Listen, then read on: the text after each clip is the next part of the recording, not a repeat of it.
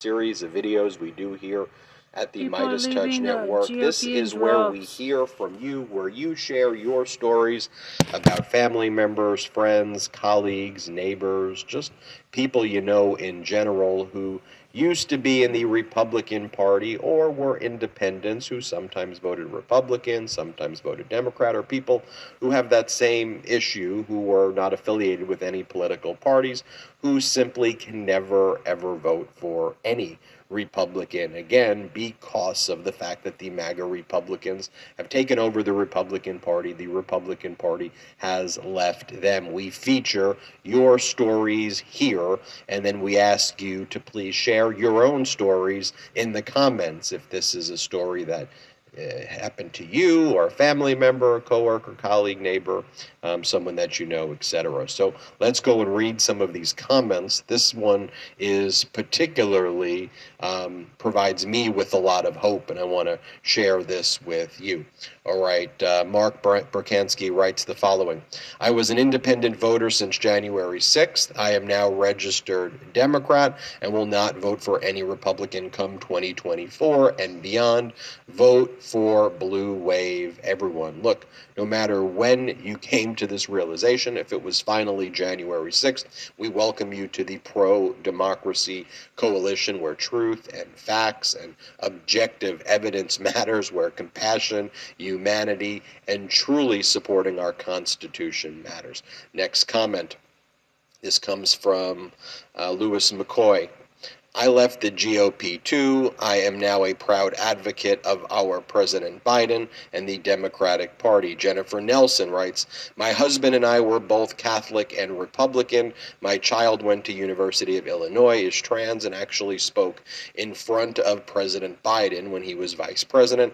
Alex has traveled the United States teaching about sexual violence prevention to college students. Having Alex was the best thing to happen to our family. We are now recovering Catholics and Democrat. Jennifer, thank you for sharing. And look, at the end of the day, we got to be in a compassionate system. We got to be in a system where humanity matters, where truth matters, where facts matter, and where politicians are focused on delivering things for people and not trying to take away freedoms of people like the MAGA Republicans are doing each and every day. R. Barley writes, I was a Republican for 40 years. I even voted for Trump in 2016. In 2020, I switched to Democrat. Welcome to the Pro-Democracy Coalition. Catmoro79 writes, I'm an independent but have voted for both parties at various times. I was so disgusted when John McCain asked Sarah Palin to be his VP that I was truly soured on the Republican Party. The way they have pandered to the extremist side of their party is sickening. Today's GOP's promotion of anarchy and violence is totally unacceptable. I will never vote Republican again. Thanks for sharing. Lane Anon writes, my boyfriend at 68 years old never got involved in politics and never voted. Trump running in 2020 caused him to register and vote Joe Biden. So proud of him. And just like Lane Anon, if you have someone in your family, friends, coworkers, colleagues, share these videos. Show them, talk to them about compassion, humanity, decency, intelligence, facts. Share with them the MeidasTouch Network and make sure they are registered to vote. Start now. That's my biggest message. Start now having these conversations. Thomas Maynard, 7875, writes, I voted Republican from the time I joined the Marines in 1987. I'm now 54 and I'm now an independent. The Republican Party lost me forever when all of them voted against the PACT Act. I was at Camp Lejeune and now have Parkinson's and developed rectal cancer at the age of 48. The so-called Republicans used us for pawns in their game, while after losing my rectum, having to deal with a colostomy bag and all that comes with Parkinson's, it's no game to me. There's nothing they can do to regain my trust. I'm sure I'm not the only veteran that feels this way. My father's Republican Party is dead. First off, Thomas, thank you for sharing that with us. We stand behind you here at the MeidasTouch Network, not just with words, but through our actions to try to promote democracy and policies that benefit veterans each and every day. We've heard from so many veterans who share your story, and I think the media, large media networks, in trying to both sides the issues, pay an outsized attention to the smaller amount of veterans who engage in bad acts regarding our democracy and are supporters of Trump. And I think overwhelmingly, vets, people in the military, realize that our freedoms, our and the trust between our government and veterans is dependent on a functioning government that actually delivers for the military, that delivers for veterans. And MAGA Republicans, they steal the symbols, the flag, the Constitution. They take it and they say these things, and they don't deliver, though. And it's about actually delivering for the people. You remember when the MAGA Republicans fist bumped each other and celebrated when they were blocking the PACT Act that President Biden and Democrats were pushing. That should be a bipartisan bill. Republicans laughing as they fist bump each other to deprive veterans of critical health care. They found that to be funny. And they did that because they were upset at the CHIPS Act passing, the fact that a $50 billion investment in the United States semiconductor industry passed. So they were going to take the fact that more jobs were coming to America and retaliate against Biden by blocking the PACT Act. To your point, they treat this like a game. This isn't a game. This is not a game, politics. It is delivering things for people. Next comment. This is from Poodles for You. I have a toy poodle as well.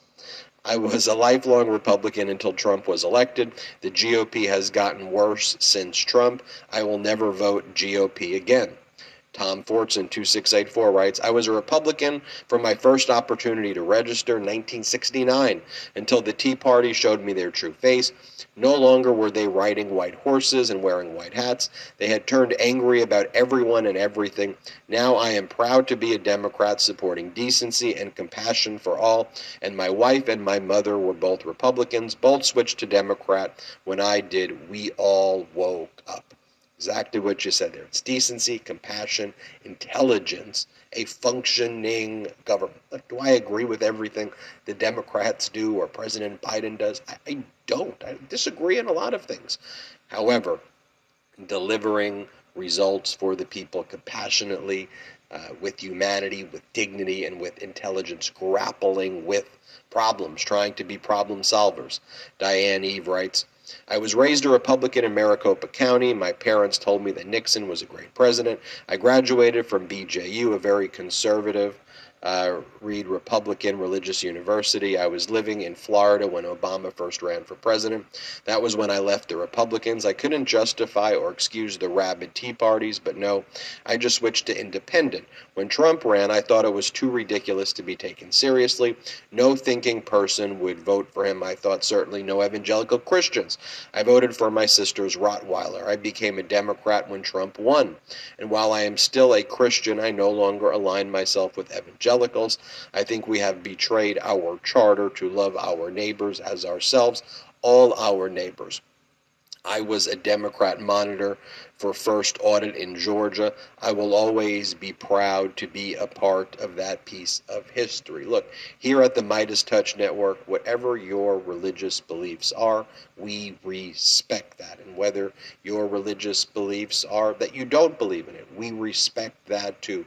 The whole idea of separation of church and state is that government should not be endorsing a specific religion. And what you do privately, where you pray, what your religion is, you should be able to do that privately.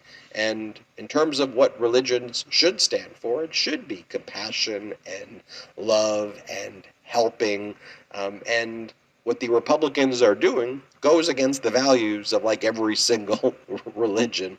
And they co-opt it. They co-opt the imagery. And that's why, though, it's important we just have these conversations in very kind of sober, reasonable, rational ways together, these fireside chats, if you will, where we can just be like, look, We're better than that.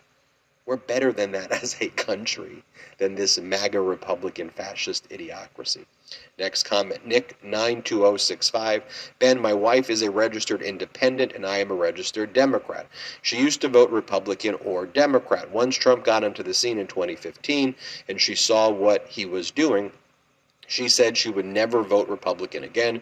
She is now going to register as a Democrat. She has also said as a woman she doesn't know how any woman could vote Republican. Thank you for sharing. Tammy Zeller 9162. I am fiscally conservative who supports freedom and human rights. While I am a registered Republican, I look at the candidate and hear their message to make my choice. I am often voting the lesser of two evils, but it is an important vote.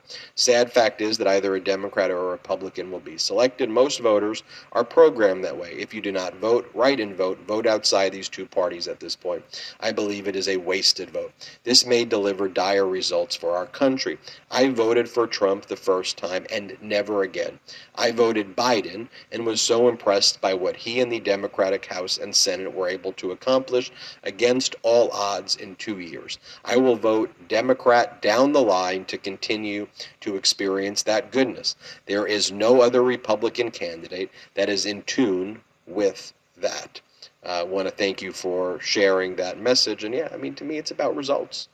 Look what's happened in the past 2 years under Biden, not what the propaganda, is, just what were the results. Infrastructure, CHIPS Act, PACT Act, Inflation Reduction Act, lowering prescription drug prices. The United States is the fastest growing GDP of all G7 nations.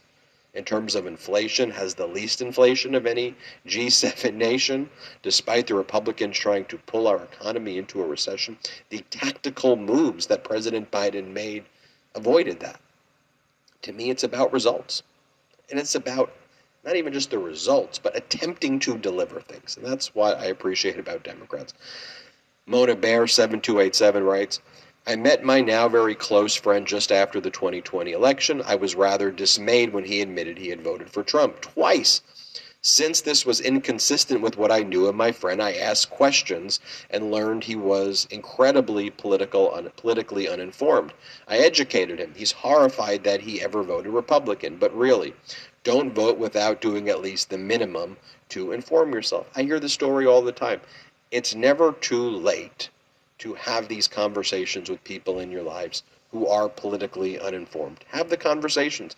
We make these videos so you can share these videos with people. Just tell them. Watch a few of them. You can disagree, but just they're facts, they're evidence. When MeidasTouch makes a video, it is focused on here is what someone's saying, here's what the court document shows, and you can make your own decision, but let's evaluate what the objective facts are. Grace Munoz 2766 writes, my older sister was a staunch Republican all her adult life, while I was always blue. I loved debating policies with her, and neither of us got offended or angry. We accepted the differences. When Trump was nominated, she sadly left her party because she didn't like or trust that idiot. I didn't have to say a thing. She hasn't changed her mind. Thanks for sharing. KD6782, I'm a middle-class man who was a staunch conservative and Republican my entire life. I'm 68 years old now. As of 2016, I can no longer support the Republican Party because of Donald Trump. I will never vote for another Republican in my life. Catherine Gearhart writes, my 82-year-old mother, a lifelong Rockefeller Republican, is now solid blue. Way to go, Mom. Amelia V6771 writes, my wealthy parents and all their wealthy friends voted for Trump the first time expecting sanity, quickly realized the lunacy, did not vote for him the second time. That's what's so evident. It's the lunacy. It's the barrage of lies. It's the chaos. It's the fact that everything this individual, Trump's touched in his life, has gone bankrupt. Before he was in office, bankrupt company, bankrupt company, bankrupt company, bankrupt company. If he's such a good businessman, why is everything going bankrupt, bankrupt, bankrupt, bankrupt, bankrupt? Hundreds of lawsuits before he ever took office against him for not paying people who are owed money. That makes him smart? No. He's someone who has avoided paying taxes that he should be paying. Pays more money in taxes to China than he paid here in the United States. And is just an utter disaster and a chaos agent. I can go on and on, but you get it. Next comment. I'm a veteran. This is from Microbeta. I'm a veteran and was a Republican for over 35 years. My wife and I gave up our seats on our local Republican town committee and left the Republican Party, and here is why. I served on my local Republican town committee. I ran for local office as a Republican. I've manned phone banks to get out our local Republicans out to vote. I've served on municipal committees and commissions as a Republican. I've worked on many Republican campaigns, from local town council to state and federal representatives. After all that, I'm called a rhino simply because I refuse to be a MAGA QAnon Republican. I'm called a rhino by keyboard warriors who blindly believe only their echo chambers tell them to believe. I no longer recognize the party I believed in all of those years. Thank you for sharing that, and that's one of the things that we talk about here. Yes, I am aligned with the Democratic Party right now. But if the Democratic Party started posting QAnon memes and conspiracies about satellite dishes, mentally controlling things and wacko crap, I'm not going to support him anymore. Like, it's that simple. I would say this. If President Biden sent out one QAnon meme, just one, for all of the stuff that I think he did great, he'd lose my support because we have to have standards. You can't be posting death cult memes. And Donald Trump has posted, I think, more than 525 of those since he created the social media platform Truth Social. By the way, Truth Social Pravda, the same thing what the Soviet Union called their newspaper, but that's an aside. And so to me, this Democratic Party is a pro-democracy coalition now. You have a pro-democracy coalition, Democrat, and you have this MAGA Republican, Trump, whatever the hell it is, fascist idiocracy. That's on the other side. Those are the choices now. And as President Biden said, don't compare me to the almighty, compare me to the alternative. And that's what I do. I look at the alternative and I go, that is radical, dangerous, anti-American, and horrifically dangerous to this country. And I look at President Biden, I look at the Democrats, I look at this pro-democracy coalition of Democrats, conservatives, liberals, progressives, people not affiliated with political party. I look at this coalition of decency, of humanity, of intelligence, and I say, this is where I want to be. This is what I want to focus on. I want results. I want to do things for the country. I want to deliver benefits. The MAGA Republicans just talk about hate every single day. Anyway, thank you for sharing your stories. Share your story on the comments below right now. I'll read them on another video that we'll do in a week or two. So share your comments, share your stories, and look, make sure right now is the time to speak to people, to get out the message. You think about it, how many people watch these videos? If all of you just helped register voters and just did a small piece in the 2024 election for the generals starting now, it's a game changer. It's a freaking game changer. Just start with one person. If you do more than that, home run. But just start with one. I'm Ben Meiselas from the MeidasTouch Network. Hit subscribe. We're on our way to 1.5 million subscribers. So check out the audio podcast, the MeidasTouch podcast. Hit subscribe on YouTube. It is free. Have an amazing day. Hey, Midas Mighty. Love this report? Continue the conversation by following us on Instagram, @MeidasTouch, to keep up with the most important news of the day. What are you waiting for? Follow us now.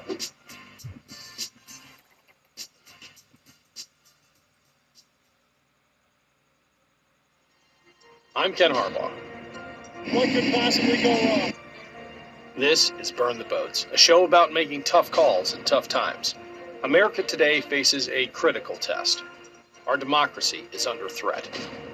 But good people are rising to the challenge.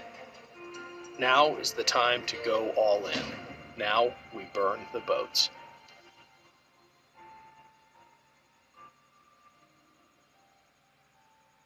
My guest today is Ryan Bussey, a former executive for a major firearms manufacturer. His book, Gunfight, exposes the industry's dramatic pivot towards a culture of fear and intolerance and the McCarthy-esque tactics they use against their own employees. Ryan, welcome to Burn the Boats.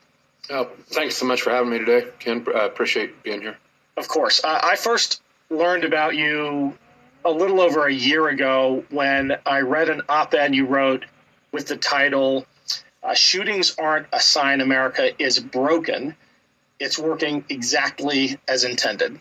Let's start there. You imply that this era of mass shootings isn't some tragic byproduct of decisions by the gun industry. It actually has made them vastly wealthier by creating a climate of fear, which they continue to foment and which delivers massive profits. As someone who's been on the inside of this industry at the highest levels, can you help us understand the mindset of its executives? Because I have to believe that there's a serious degree of denial at a deep psychological level that's required to maintain this fiction that they are not individually a leading cause of kids being slaughtered. It's either that or they're just plain evil. Please help us understand.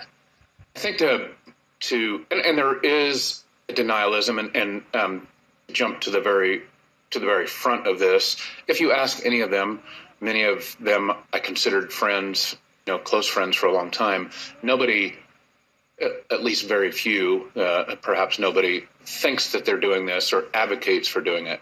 But to understand how it's so unbelievably obvious, if you back up about 15, 18 years in the industry, everybody I knew, sort of the intelligentsia, the wise men, as I call them in the industry, knew not so very long ago that propagating the sorts of things that we are propagating into society now, and that includes not just things like AR-15s by the millions, but also very incendiary advertising, marketing campaigns, direct links to the most politically toxic figures in our nation's history.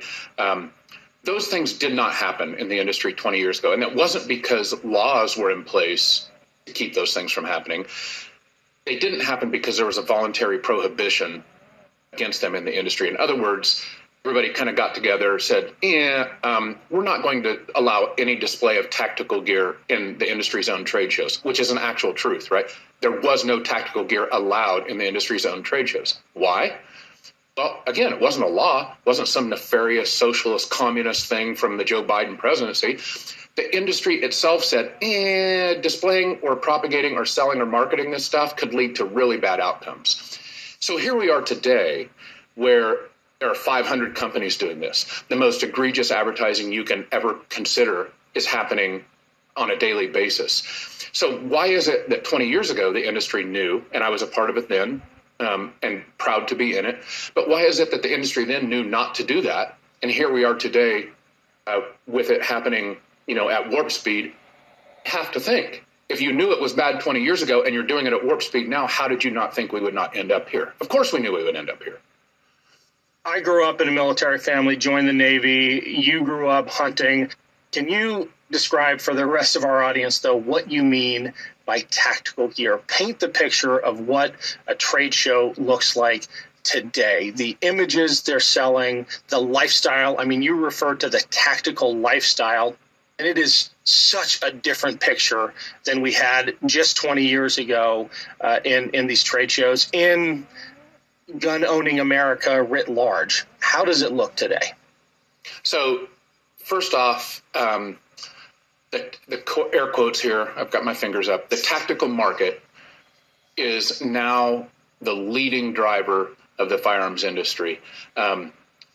Again, 18, 19 years ago, it was not allowed in the industry trade shows to display tactical glove, helmet, something that the police officers wore, something a SWAT team would wear, a bulletproof vest, tactical boots, tactical guns, tactical ammunition, tactical optics. None of that was allowed.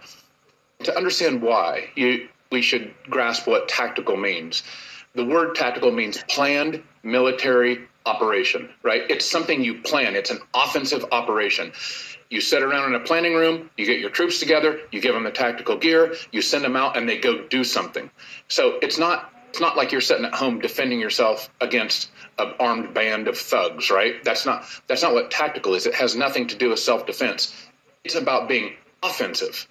So again, 20 years ago, the industry said, encouraging everybody to be offensive, probably a bad idea.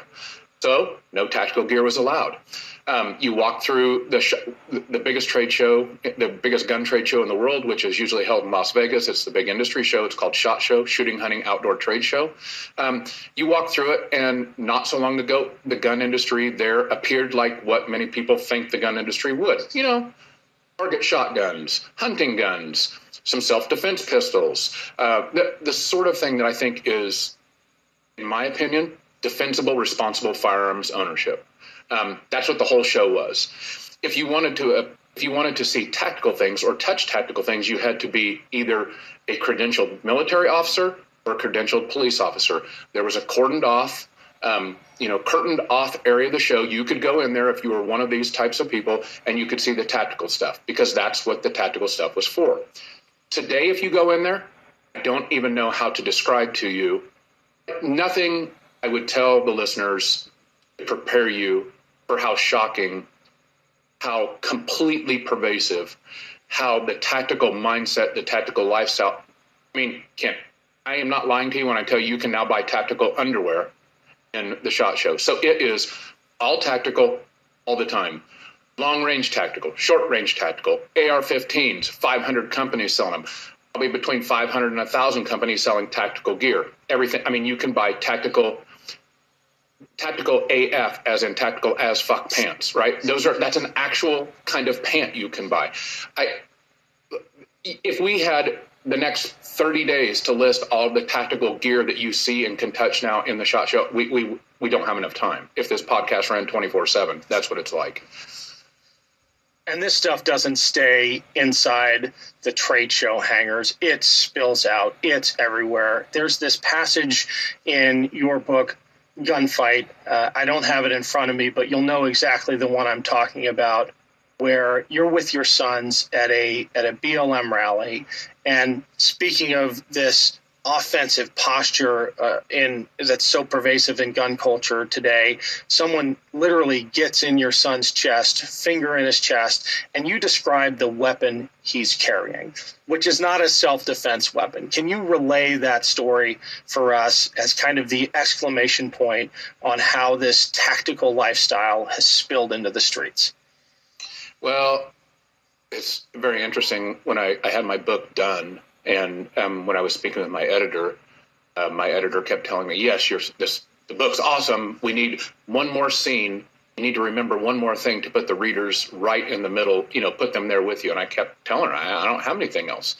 Well, then we went down. This was June 6, 2020. I know a lot of us have tried to put 2020 out of our minds, but you remember the kind of social turmoil that was happening 2020. My kids, my wife, and I went down to this rally in the middle of town.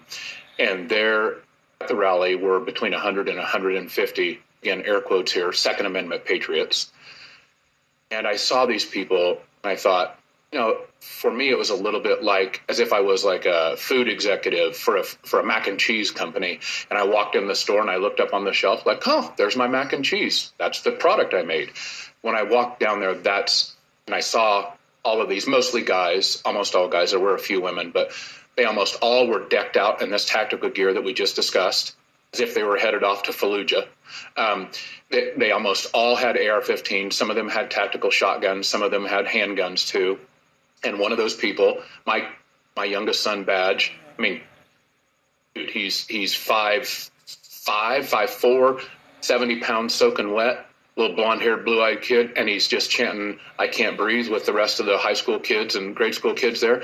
And this guy gets in his face and starts screaming at him, one of these armed guys, and then starts poking him in the chest, calling him an evil bastard. And I lost it. I mean, not just because it was my son, and I was very concerned for waving lighted matches around gasoline like that. It felt like the whole place could have exploded, I just feel like the whole country was that way. But also, it broke every norm of responsible gun behavior I could think of. Taking loaded guns into a place like that, intimidating people with them, open carry, marching up and down the streets. And if that wasn't sort of foretelling what we saw on January 6th, well, we know it was. You addressed the breakdown of these social norms within the industry in a recent ProPublica interview. You said that there wasn't a time too long ago, maybe 15 to 20 years, when the industry understood that a sort of fragile social contract needed to be maintained on something as immensely powerful as the freedom to own guns. And so the industry didn't do certain things. You've talked about this already. Didn't advertise in egregiously irresponsible ways. It didn't put company growth above all other things. There were just unspoken codes of conduct the industry knew not to violate. If those were upheld by social norms that have since crumbled, is there any hope that societal pressure and a return to those social norms can steer the industry back to being responsible, or are we way past that point? You know where I'm going with this. Is it time for the kind of legislation that is sometimes required to correct a breakdown in social order? Well, on one hand, I'm really kind of hopeful that we can fix it. And the reason I say that is because I lived in the industry where these very conscious decisions were made. It's not like gravity came down upon us and we're like, oh man, have to live with this new law of physics. It's not that way at all. And it's the same way with our politics, really, if you think about it. So many of the things that happened during the Trump years were not legal issues, although we're dealing with his legalities now. They were breakdowns in norms. They were things we chose. Well, we can unchoose them. So in that way, it's really quite simple to fix it. It doesn't require 2/3 votes in the United States Senate. It doesn't require veto overrides. It doesn't necessarily mean we need bombast from senators and Congress people to get all this done. They're just norms we chose. We could unchoose them. Now, as we both know, it's a lot easier to say that than to reinstitute norms of behavior. I have long believed that for gun rights, the most pro-Second Amendment position is the most ardently responsible position, because I think this right that we have to do with firearms in the United States is probably the most important and fragile thing about our democracy. We entrust ourselves as citizens to own something very powerful and that can remove rights of many, many other citizens in just a couple seconds. And with that kind of right comes immense responsibility. And I think, as with so many other places in our country right now, our balance between rights and responsibility is really out of whack. And so I think we as citizens, especially gun owners, like myself, I'm a proud gun owner, own lots of them, hunt and shoot with my boys, believe in self-defense. Either we refind this balance of responsibility, or the people of the country are going to find it for us. I'd rather do it voluntarily. Yeah. I think you invoked John Adams in your TED Talk, talking about the requirement for that balance between rights and responsibilities. I'm wondering if within the industry, even at your level at the top of the industry, is there a nuanced understanding or even any understanding of the history of the Second Amendment? Or is it just a third grade level literal reading without any of the context behind it? I mean, went to Yale Law. We thought about it seriously. It's pretty clear to any constitutional scholar that the rights invoked by the gun industry aren't actually enshrined in the Constitution. You don't have a right to a bazooka. You don't have a constitutional right to an atomic weapon. And yet that's where the line of thinking seems to go every time you engage in a constitutional argument. Is there a serious conversation within the industry about what the founding document actually prescribes? Well, there was. I'm worried about where we are now. My answer to you is right now, I'm not sure. And I'm scared shitless about what the answer might actually be. There certainly was, right up until the last few years. And again, if this sounds like it's mirroring our politics, you could ask this same thing about Republican politics, right? You could say, these people, are they just doing this for show, or do they really believe the election was stolen? And up until about 6 months ago, I'd say, oh, come on, it's just for show. And now I'm like, oh, man. I'm thinking they believe it. And it's quite similar to that in the firearms industry. forever, for my existence, everybody understood that, again, this balance of responsibilities and rights meant that certain municipalities, states, regions, whatever, had the right to impose different regulations because the Constitution allowed that. And the best thing that the firearms industry could do was maintain that social compact so that the regulations were not onerous or the balance didn't get out of whack. And that meant things. In fact, the industry, most people that I knew, certainly after Sandy Hook, were for extending universal background checks. In other words, small, reasonable, really non-debatable sort of policies that were responsible things to do. Today, I'm worried that this Second Amendment absolutism idea, meaning, you joked about can't own a bazooka. I think it would scare you to know how many people associated with the industry now. Yeah, I'm not joking. They're not joking. They're not joking. They literally interpret the Second Amendment as a blanket authorization to acquire and own, as a private citizen, any arms. It says the right to bear arms, and they interpret that with that. Well, you would find, I used to joke, I'm like, come on, you don't need an A-10 Warthog fighter plane parked in your driveway, right? And 10 years ago, people were like, have another beer, Bussy, that's crazy. Now, if you say that, I think you get half the people say, well, hell yes, I do. I can own one. Marjorie Taylor Greene just recently tweeted out, where can I, or maybe it was Lone Boebert, they're all the same, right? Where can I get an F-15 asking for a friend? And, a little tongue-in-cheek, but it illuminates this slippery slope that you're talking about. Well, it ain't slippery. It's like a cliff. And again, it's, the sort of the through line in my book is that if you want to understand what's going to happen in our politics, just look at what happens in the firearms industry, because it's a forward indicator of what's coming in our politics. And the sort of things that people like me and gun owners, really responsible gun owners across America, thought were unthinkable, crazy talk 5 or 8 years ago, are now right in the heart of what I would call sort of the firearms rights movement. Same things happening in Republican politics. You would say, come on, nobody's really going to jump on this QAnon bandwagon. We have elected officials who are QAnon adherents now. So the same thing's happening. Thanks for watching, everyone. We've got a quick message from our show sponsor.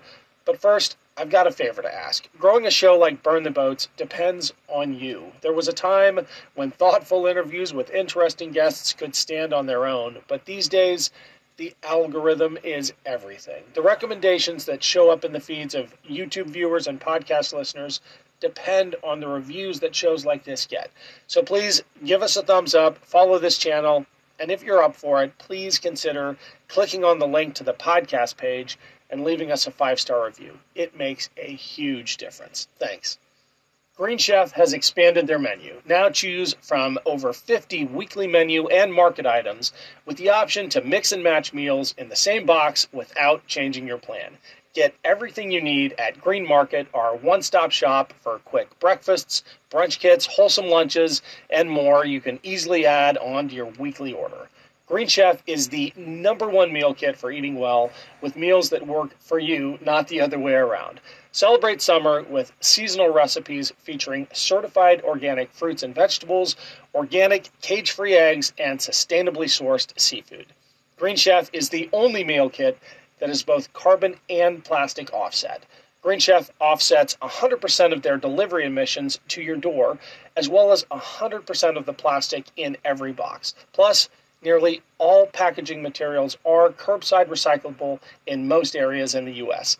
Bring more flavor to your table this summer with Green Chef's delicious, nutritionist-approved recipes featuring certified organic fruits and vegetables and unique farm-fresh ingredients like tart cherries, truffle zest, and rainbow carrots. My absolute favorite is the spicy chicken and broccoli stir-fry. Delicious. Go to greenchef.com/boats60 and use code BOATS60 to get 60% off plus free shipping. Green Chef, the #1 meal kit for eating well. As I've gotten older, I have noticed that on the occasions when I have an alcoholic drink, I don't bounce back the next morning the way I did when I was younger, until I discovered Z-Biotics. Z-Biotics pre-alcohol probiotic is the world's first genetically engineered probiotic. It was invented by PhDs to tackle mornings after drinking. Here's how it works. When you drink, alcohol gets converted into a toxic byproduct in the gut. It's this byproduct, not dehydration, that's to blame for your rough next day. Z-Biotics produces an enzyme to break this byproduct down. It's designed to work like your liver, but in your gut where you need it most. Just remember to drink Z-Biotics before drinking alcohol, drink responsibly, and get a good night's sleep to feel your best the next day. The first time I tried Z-Biotics was at a wedding. As instructed, I drank a bottle of Z-Biotics before any alcohol and was amazed at how I felt the next day. Every time I have a Z-Biotics before drinking, it makes such a difference the next day. Even after drinks the night before, I know I'll be able to get back to my daily routine like working out or mowing the lawn.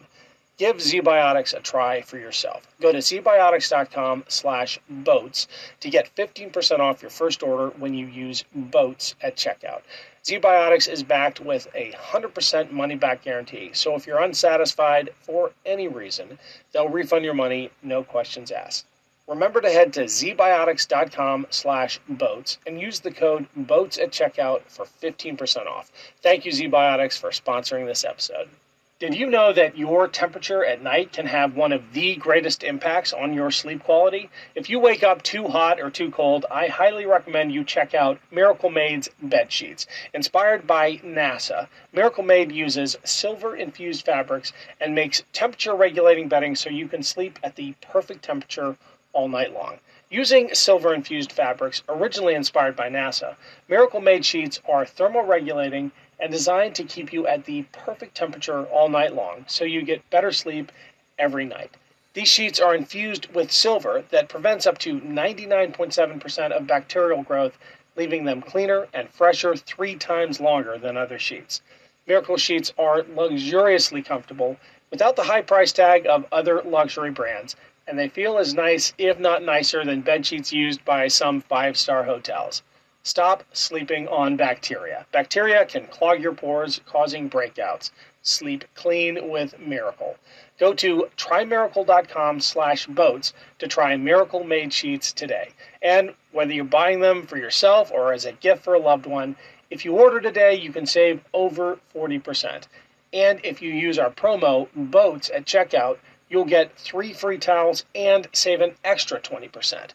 Miracle is so confident in their product, it's backed by a 30-day money-back guarantee. So if you aren't 100% satisfied, you'll get a full refund. Upgrade your sleep with Miracle Made. Go to trymiracle.com/boats and use the code to claim your free 3-piece towel set and save 40% off. Thank you, Miracle Made, for sponsoring this episode. Hi, Burn the Boats fans. I want to take a quick break to talk about our sponsor for today's show, Rhone. Men's closets are long overdue for a radical reinvention, and Rhone has stepped up to the challenge. Rhone's commuter collection represents the most comfortable, breathable, and flexible clothes I've ever found. Rhone makes it so easy to get ready for any occasion. The commuter collection offers the world's most comfortable pants, dress shirts, quarter zips, and polos. Rhone's comfortable 4-way stretch fabric provides breathability and flexibility that leaves you free to enjoy whatever life throws your way, from your commute to work to weekends at the kids' ball games. Looking good is easy with Rhone's wrinkle release technology, which makes wrinkles magically disappear, seriously, as you wear the products. It's really that easy. I don't have time between work and family and everything in between to worry about dry cleaning or ironing. With Rhone, I don't have to. I just wear and go. And I feel great doing it. Even after a long day, Rhone feels clean and new and just as comfortable as the moment I put it on. You got to try it out. Head to rhone.com/boats and use promo code BOATS to save 20% off your entire order. That's 20% off your entire order when you head to rhone.com/boats and use code BOATS. Trust me, Rhone makes choosing what to wear not just easy, but classy and comfortable. That's rhone.com/boats. You said that there's no nuance left at the NRA, and we'll talk about some of the even more extreme organizations as well. But when their rhetoric seems to have gone to like the maximum fear-mongering extent possible. Where do they go from there? If they are literally at the point where they are convincing their followers and their political mouthpieces are parroting this, that the socialist government of Joe Biden is coming after every gun, how do you keep ramping that up? I mean, I guess there's a hopeful element to this question, in that at some point rhetoric becomes so absurd that its purveyors lose authority, lose moral authority, lose credibility. You've been in this world longer than I have. Where do you see it going? Well, you can. I'd like to think you're right that there is this jump the shark moment where reasonable people in the country say, okay, obviously these people are crazy. They have been. They're espousing things that are nuts, right? I've missed my guess a few times, though, about how soon we're going to get here, because I thought we've reached that point about 4 or 5 times already. Yeah, me too. To give you an idea of where this is going, and it goes right back to the interpretation of the Second Amendment. The country from the 1930s to 2008, we basically went 75, 80 years without really any meaningful Second Amendment Supreme Court case. And for the most part, during that time, gun legislation, gun laws were ruled by a U.S. Supreme Court case called Miller. I don't remember the rest of you maybe do. But essentially it said you balance rights with the needs of a society that needs to remain safe. So every law that came before the Supreme Court had this balancing aspect. People want to be safe and maintain their rights, and we also have the right to own guns. Scalia with Heller upended that, and then Bruin last year really upended that. And so the NRA has seen all this sort of like a dog catching the car, and now the NRA has gone from, yes, we have the right to own guns, yes, we have the right to self-defense, again, things that I believe, to now jack it up a little bit more. Now they say, you must own guns to be ready for an armed civil war. Not you have the rights. You must. You have a patriotic duty to buy guns to be ready to use against your fellow citizens when the time is right. So you see, now it's gone from self-defense to prepare yourself to shoot fellow citizens and be proud of it. The industry is preparing people for an armed civil war. People are training and engaging and arming themselves for an armed civil war. I say it's sort of like you dump 50 million hammers into society, somebody's going to find a frickin' nail, and that's what I'm worried about. Me too. We've had some shocking conversations recently on this show with people like Stan McChrystal, who are terribly worried about this. And he would know, right? He led our counterinsurgency efforts in Iraq and Afghanistan. I've got to ask, though, and back to your encounter with this Second Amendment patriot, so-called, at the protest with your sons, how tough are these guys really? I encounter them as well, and I think about the guys and women I served with overseas and how most of them just laugh at the cosplay, at the tactical lifestyle, as you described it. Can you shed some light on like the mentality of people who dress up like that, who compensate for something in their lives by wearing tactical AF underwear? So I think two things can be true here. First off, your insinuation about the degree to which they're jokes. In the industry, we had 2 words for them. Some people call them tactards. Some people call them couch commandos. Okay, and so you can get from those, neither one of those terribly politically correct terms, the degree to which the industry itself sees these people as jokes. So yes, there are that. You know, you've all seen the pictures.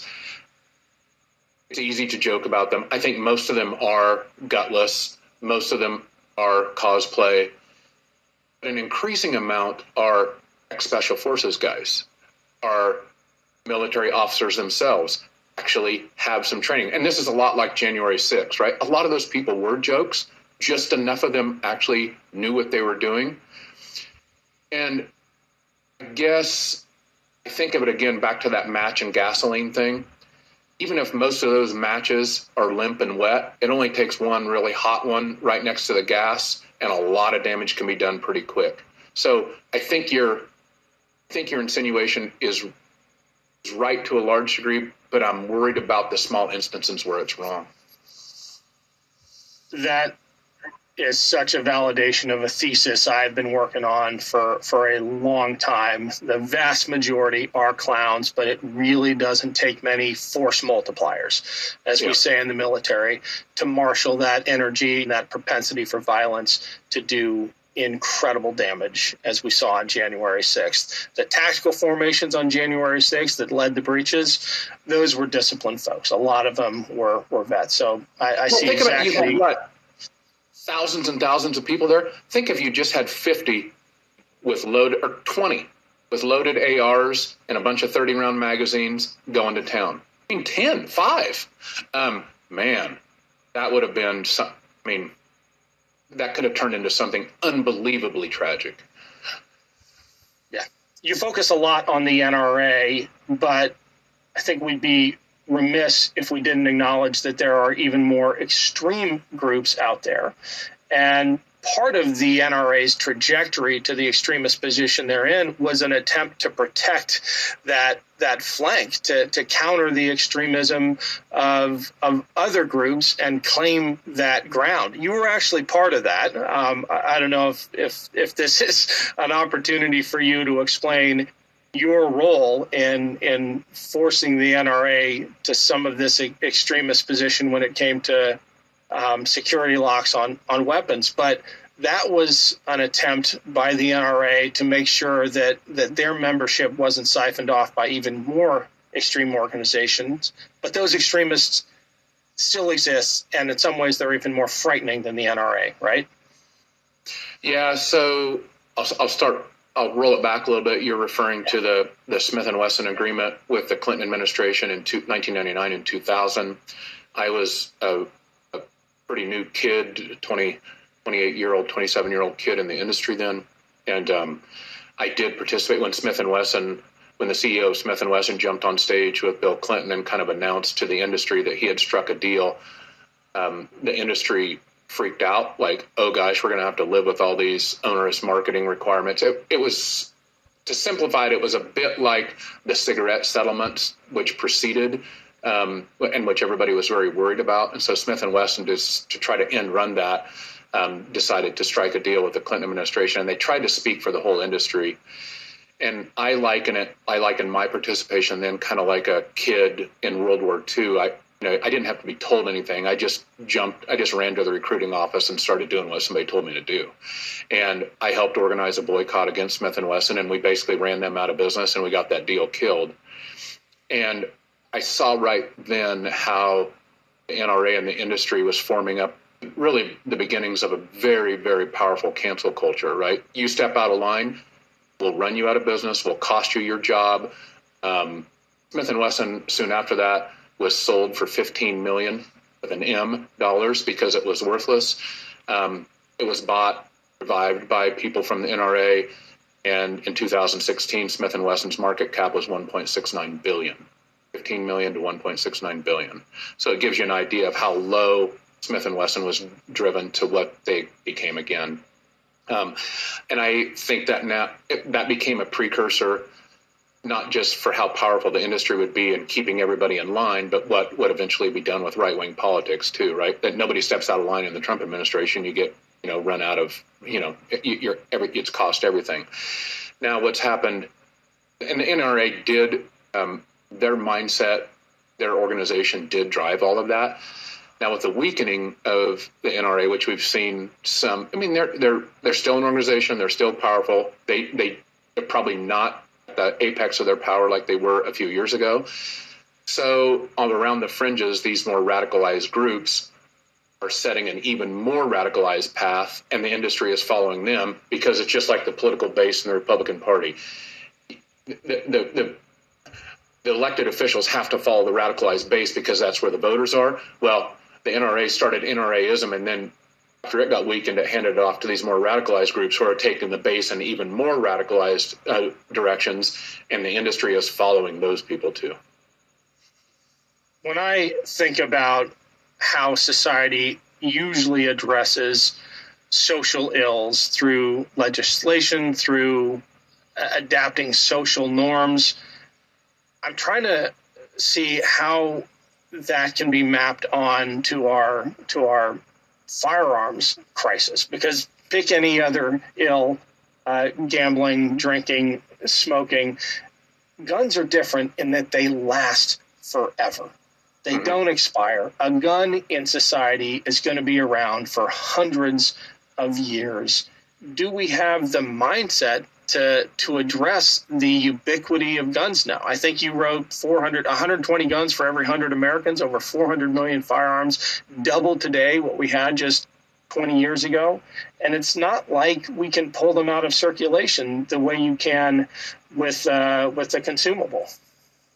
No, and again, this is why I think this really, a lot of people don't want to deal with the issue of guns. It's kind of heavy. It seems intractable.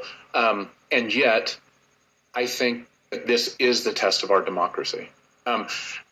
We either figure out a way to deal with this, and it's not going to be, nothing in a democracy is perfect. I'm so over on both sides of this.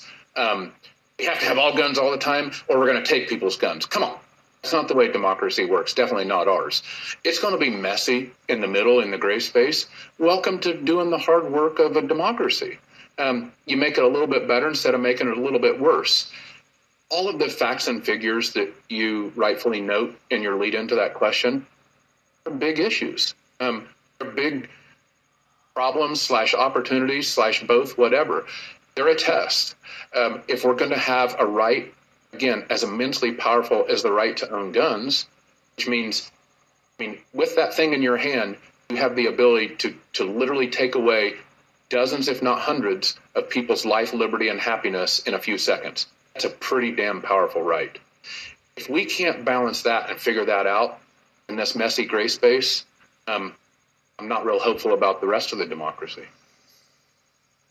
I make a point of reading the good and the bad comments on authors who we have on the show, and you have made some real enemies after leaving the industry, especially after writing Gunfight. I think the NSSF called you a self-aggrandizing corporate hypocrite, bloviating about gun control to the liberal media. First of all, congratulations. I think you can judge somebody as much by the enemies they have. And that's the good things to say about me. You have paid a personal cost for speaking out. This is a complicated lead-in to a question about leadership, patriotism, and fatherhood, because we're having this conversation around Father's Day. I think we're going to release it on 4th of July. How do you talk to your sons about patriotism and standing up for what's right, regardless of the cost? Yes, and I appreciate the compliments. And yes, sometimes, I don't remember, I think perhaps Teddy Roosevelt said something one time about how you can be measured by your enemies just as much as you can be measured by your friends. So yeah, there's some credit to be taken there. But my boys and I and my wife, we don't spend a lot of time analyzing a lot. And a lot of people have said, are you sad you did it? Or are you regretting? I just got to the point I didn't feel like I had any choice. The day we went to that BLM rally, we didn't feel like we had any choice. It needed to be done. The degree to which the industry was off the rails. I have a lot of people who worked in the industry or still work in it who quietly call me and say, thank you for doing this. It's way worse than you say it is. Somebody's got to say it. And I'm like, well, you could put your name on a byline in the Atlantic too. I'm like, no, I'm not doing that. But so I get it. Maybe I did more and more publicly than most people will. But I still don't view it as a hard decision. I don't view it. It wasn't like a touch and go, oh gosh, should I do it? It so obviously needs to be done and said that somebody had to do it. Non sequitur, but not really. Can you talk about what your boys are up to now with Held versus Montana? Yeah, so I'm on the day we're recording this here, I'm going to head to trial with them in about 20 minutes. They are part of a groundbreaking climate lawsuit against the state of Montana, essentially alleging that the outright 100% focus on fossil fuels and the crushing of renewables by the state, which is essentially a policy by the state, violates these kids' right to a clean and healthful environment. And that phrase, clean and healthful environment, is deliberately written in the Constitution of Montana. And unlike a lot of, and this was it's such a magical time. I've sat in trial all week watching this. Unlike constitutional questions in the United States, we still have 9 of the 100 framers, still 9 of the framers of the 1972 Montana Constitution alive, including the one who